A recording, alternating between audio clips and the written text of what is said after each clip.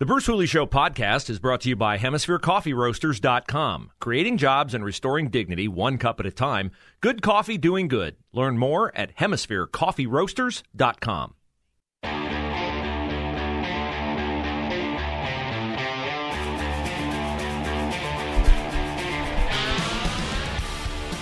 My friend and colleague, Alan Rogers, called me last night. Said he was on his way home from work, and he saw gas at more than $5 a gallon.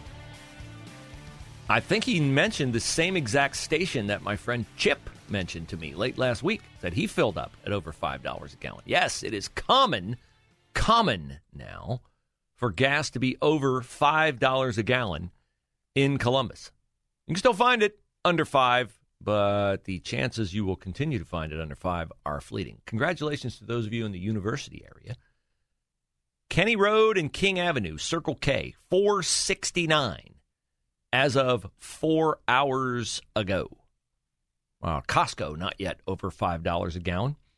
But Westerville Road and Old Dublin Granville Road, you're paying $5.55. I assume you'd have to be on E to buy it there. But it's going up, and it's going to go over $5 a gallon. No doubt. I would think by the end of the weekend, it is going to be over $5 a gallon. Let me see. I think I have some numbers here. Yes! On January the 20th. January 20th. What happened? That's the day Joe Biden took office. On January 20th, gas, national average price per gallon, $2.39.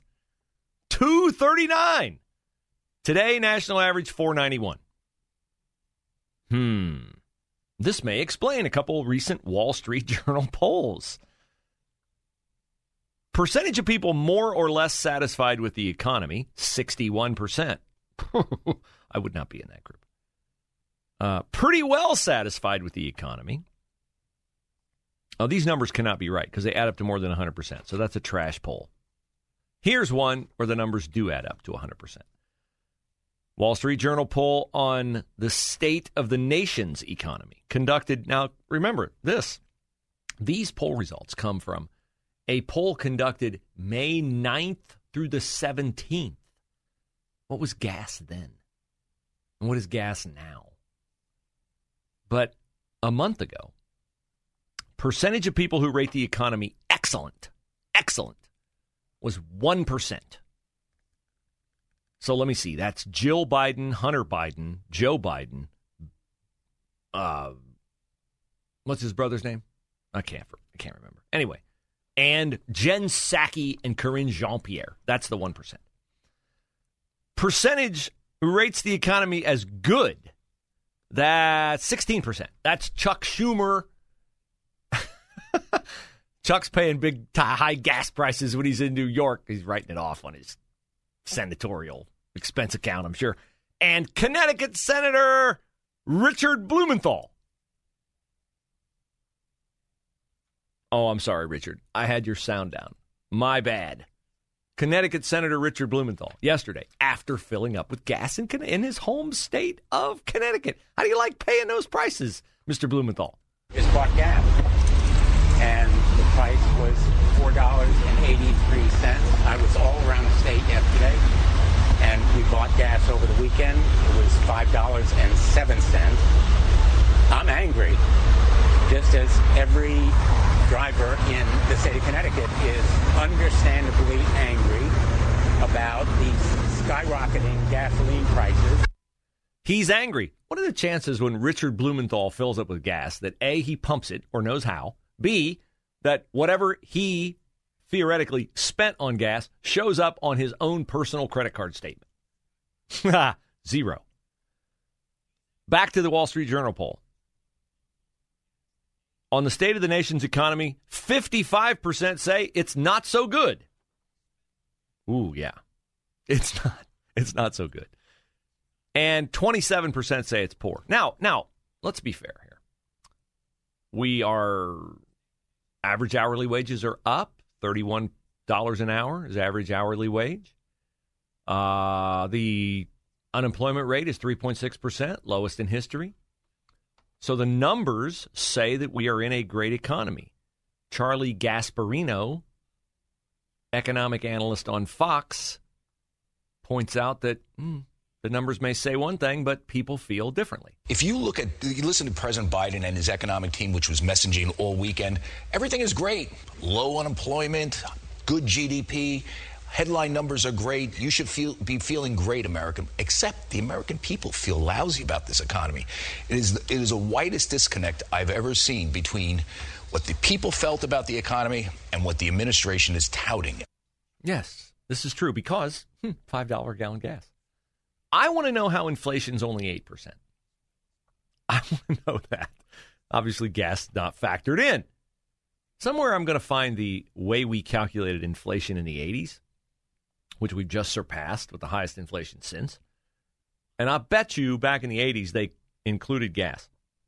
I would like to know what the inflation figure is now, if it were calculated the way it was in the 80s. Because they fudged with it in order to make themselves look as good as possible. But don't worry. Joe Biden has a plan. He has a serious plan. Here's Karine Jean-Pierre giving the plan. A million barrels a month for 6 months. That is a big deal to be able to do. The homegrown biofuels, the E15, that's really going to help families in the Midwest. We understand there's more work to be done, but we are continuing to take steps, and we are encouraged because of where we are economically. We're going to do everything that we can to attack inflation. Oh, everything we can. Great. We're opening up federal lands. We're drilling. We're starting the Keystone XL pipeline again. We're green lighting projects all over. We're doing everything we can. And we're not doing any of that. Not doing any of that. We're begging Saudi Arabia for oil. We are willing to take it from Nicolas Maduro if we can get it. But no, we're not going to do anything that we could do here. By the way, cleaner than it is done elsewhere. So yesterday was D-Day. 78th anniversary of D-Day. And Joe Biden did not tweet anything, say anything, speak to D-Day in any way, shape, or form until 8:45 last night when he issued a tweet after Fox News called the White House saying, hey, you didn't acknowledge D-Day last year. Are you going to acknowledge D-Day this year? Like, what's up? Like, you guys don't acknowledge D-Day? Bill Hemmer today on America's Newsroom had a thought about why the Biden White House may not have acknowledged D-Day. It's the kind of thing you put in your Outlook calendar the day before, the year before, 5 years before that, and it pops up in the middle of the night to remind you in the morning. This is simple stuff. They also neglected to do it a year ago. Right. Okay, so I mean, you see the pattern right now. And what confounds me about this is Joe Biden, age 79, born in November of 1942, so he's 18 months old when the D-Day invasion occurs. This is front of mind for an American president like Joe Biden. How many pieces did you read last week on Politico, Washington Post, CNN about the dysfunction in the West Wing? Right. Somebody is shooting inside the tent in the White House, and they're out to get somebody and take them down because they do not like the way this White House is performing. Because this is a classic example of that. Well, I think what it's a classic example of is that the people in the White House who do the actual work, who craft the actual policy, D-Day matters not one little single tiny bit to them. Not a bit. The valor, courage displayed on D-Day, the kind that Ronald Reagan commemorated when he was president, when he went to Pointe du Hoc and talked about the Army Rangers who stormed those cliffs. That's, well, I played the cuts for you earlier. That's colonial America. That's hateful America. That's patriarchal America, right? That's not the America we want to be. That's not what we aspire to be. We're the new America. We're concerned with more consequential things like, green energy, universal pre-K, citizenship for all. We're a better country now, according to the people at the White House, according to Karine Jean-Pierre. she will explain it all to you if somebody writes it down for her to read to you, as I will demonstrate next on the final segment of the Bruce Hooley Show.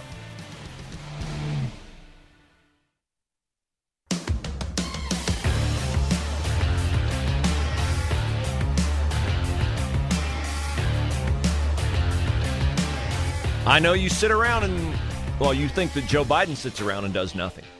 But he's very busy yesterday. The reason maybe why he did not acknowledge the 78th anniversary of D-Day is because he was busy yesterday putting pen to paper, signing the Defense Production Act for the production of solar panels. Yes, we have a crisis in America. Our industries are not producing enough solar panels. The Defense Production Act was originally brought to being so that the federal government could order industries to do things that would be necessary to the survival of the nation. You know, things like making planes for war, things like that. Donald Trump used it for Operation Warp Speed, COVID vaccine, and people dying everywhere of COVID. Got to get a vaccine. Defense Production Act. Joe Biden just a couple weeks ago, after somebody finally told him in late April, hey, there's a shortage of baby formula. People get mad when they can't feed their babies. Oh, wait, right in the middle of Mannix, but we're in a commercial break right now, so I'll sign the Defense Production Act. Yesterday, he signed it for solar panels. Karine Jean-Pierre is the White House spokesperson, and she was asked about, well, what's the emergency with solar panels? What emergency is the president using to invoke the Defense Production Act? Because historically it's been in the 1950s for the Korean War, and during COVID it was enacted. What emergency is it, or what's the real emergency in the solar industry? Now, that's a good question. That's a fair question. And you would think a wokester like Karine Jean-Pierre would be fully capable of trotting out talking points. I mean, how many times has she talked about, batteries and wind and clean energy and this and that? Right? This would be like you just flip the switch in your head and you blah, blah, blah, blah, blah.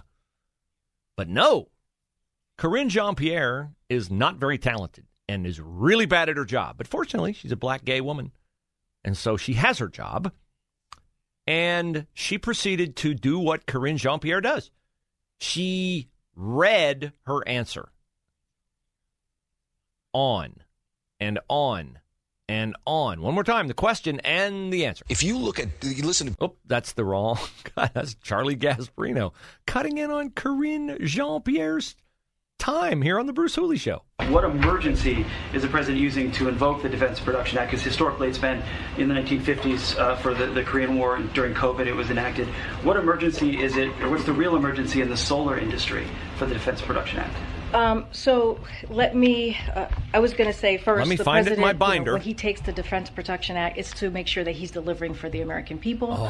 It is an important tool that he has used a couple of times, and it has been incredibly effective. Reading now. So for this particular Clean Energy Defense Production Act, he is invoking the Defense Production Act to rapidly expand domestic production. Still reading. Of solar panel parts, building insulation, heat pumps, and more. He is putting the full force of the federal government's purchasing power behind supporting American clean energy manufacturers. More reading. And he is providing U.S. solar deployers the short-term stability they need to build clean energy projects and deliver more affordability energy to American families and business. Altogether, these historic actions will cut costs for American families, strengthen our power grid, and tackle the climate crisis. And with a stronger clean energy arsenal, the United States can be an even stronger partner to our allies, especially in the face of Putin's war in Ukraine. Who talks like in the this? solar industry? No one. Well, this is just a step to get to a place where we do have a clean energy arsenal. And so this is a very important part of the president's agenda. Thank you. In getting to that clean energy system that he's been talking about since he walked into the administration. So this is that, and this is a way that we felt that we can act to get moving in that way. Since he walked into the administration, I thought he was elected. She says he just walked in. He strolled in. Oh. Man, is she terrible at her job. She is horrendous at her job. And let me just make clear. She is not horrendous at her job because she's black. She is not horrendous at her job because she's a woman. She is not horrendous at her job because she's gay. She's horrendous at her job because she is horrendous at her job. That is it. She's horrendous. I do not know how anyone can sit around in briefings as long as she has sat around and not have acquired some rudimentary ability to answer simple questions or clearly obvious questions that are coming in the aftermath of the president signing the Defense Production Act. Hey, I might get a question today about why did he sign the Defense Production Act? Well, I'll run through the green energy stuff and this, that, and the other and how successful it was with the baby formula, even though it really wasn't, but I'll say it was. How does she not ready for that question? She's got to flip pages in a binder and read it. And read it. When's the last time you said the words all together? You make a point, this point, and this point, and this point, all together. If you're going to write her answer, at least write it so that it sounds like what someone might actually say. Oh, this White House, man, they are. Well, why would I be surprised that they are incompetent at communication when they are incompetent at policy? Because I keep hoping for better. That's why. I keep hoping for better. We are not getting it. Okay. I've heard, probably you have too, over the last couple of weeks. And I never know, because today's conspiracy theory is tomorrow's confirmed report. Honestly, like a month ago when people said, gas is going to $5, $6 a gallon. I was like, no, it's not. That's a point of no return. $5 a gallon for gas is the kind of price that people won't forget. It'll stick in their minds until the election. There's no way they're going to let gas get to $5 a gallon. Well, that was that month's conspiracy theory is now today's reality. So I started hearing at the same time about food shortages. You've heard of food shortages, right? And now I hear about rolling blackouts this summer. How are you going to do rolling blackouts in the center of the country when it is hotter than blazes? Like last summer, thankfully, the timing was such that my wife and kids drove to a place we go on vacation, and I stayed back because we had, at that point in time, a very unruly new dog, and we could not trust a house sitter with this dog. So I decided to forego vacation and stay home. And as bad luck would have it, our air conditioning went out in the middle of July in Ohio. And I'm a pretty hardy soul, and I don't mind living in the basement, and I grew up without air conditioning, and I was like, I'll be fine. It was very unpleasant. I could not wait to get the new air conditioning installed.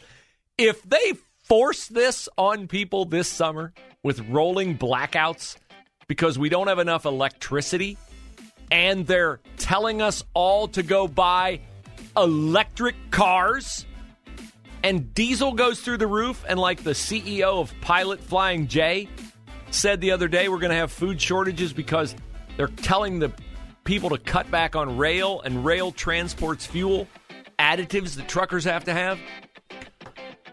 Wow, the midterms might get worse than I think.